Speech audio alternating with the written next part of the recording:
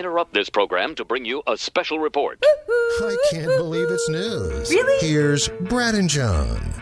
The couple stories I'll bring you in this segment both involve something odd in somebody's car. And the first one goes to St. Petersburg, Florida, where the police department were called out.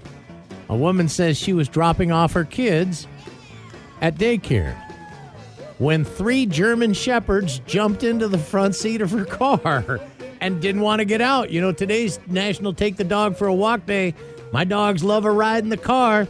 And these 3 German Shepherds saw the front door, the driver's side door of this car open and thought it's time to go for a ride.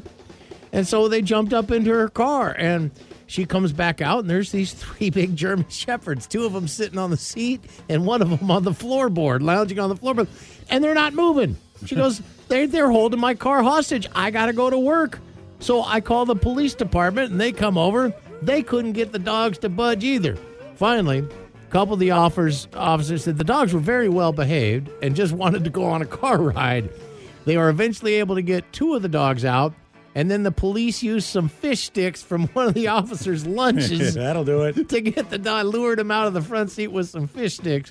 They said they don't know how long the dogs were, where they actually came from. They got taken to the Pinellas Animal Urgent Care to go try and find the owner, but they definitely wanted to go for a ride in that woman's car.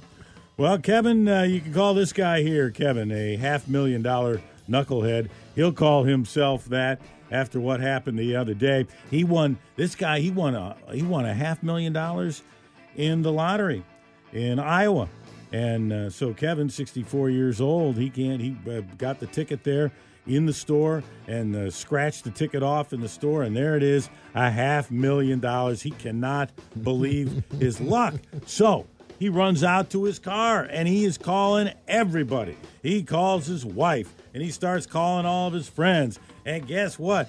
Guess who won $500,000 in the lottery? I won $500,000 in the lottery. Who wants to party with me? One person after another. I won $500,000 in the lottery. And then he calls his daughter and says, hey, I won $500,000 in the lottery. And she's, wow, really? Why don't you take a picture of that ticket for me, Dad? I want to see that. You won $500,000? And he's like, all right. And he's looking around. Where is it?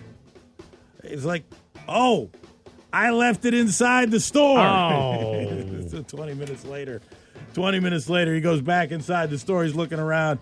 He put it down on something in the store there and picked up his ticket. Oh, he found it. He found it, yes. Yeah, he left it somewhere in the store and was able to find it and will claim himself $500,000. But, that comes out of the store with you.